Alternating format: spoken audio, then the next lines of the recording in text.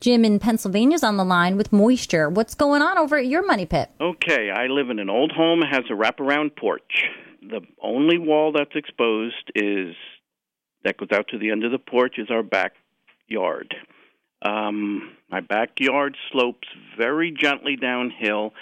It's been landscaped with several swales, and I never have standing water in my yard. I have no drainage that goes out the back or anything.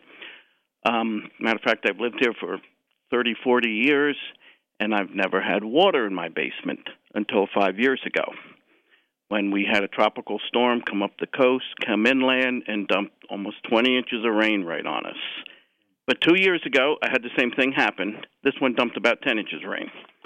Okay, I water both times that I had to get out of there, out of my basement, which is finished. But anyhow, my walls, even during those storms, my exposed walls and other walls are completely dry, and the water is coming up through, it looks like, the backside, starting towards the middle of the back wall through the floor. I'm thinking it's groundwater. It's not. It's clearly not. And I know that with absolute certainty because it's tied in with precipitation.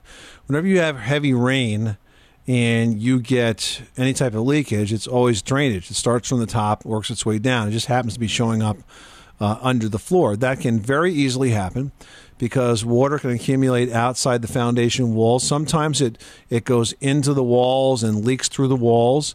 Sometimes it goes around the walls and pushes up through the floor. I've seen geysers show up in the middle of basement floors because somebody had a blocked gutter on the other side of the house. Water does strange things.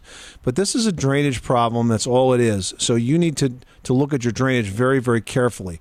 Now, you mentioned that you had a swale, and I hope that swale is still working for you.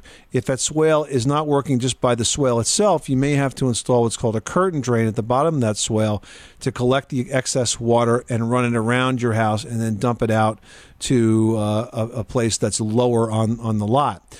The other basic things that you can look at, and the very easiest thing is to look at, is your gutters. You need to have at least one downspout for every 400 to 600 square feet of roof surface.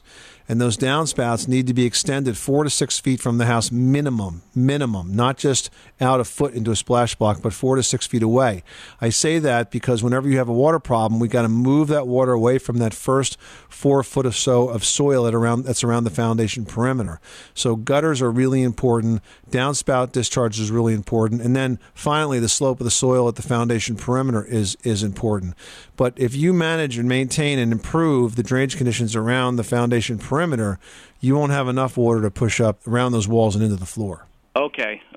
So a sump pump wouldn't work. No, I mean, a sump pump will take the water out once it gets there, but it doesn't deal with the initial problem, with stopping it from getting there in the first place, right? And by the way, putting a sump pump in doesn't do anything to improve the structural integrity of the foundation because, again, that water has to go around that foundation to get to where the pump is. So deal with the drainage, keep that soil as dry as possible, and you'll make the whole thing go away. Okay, thank you.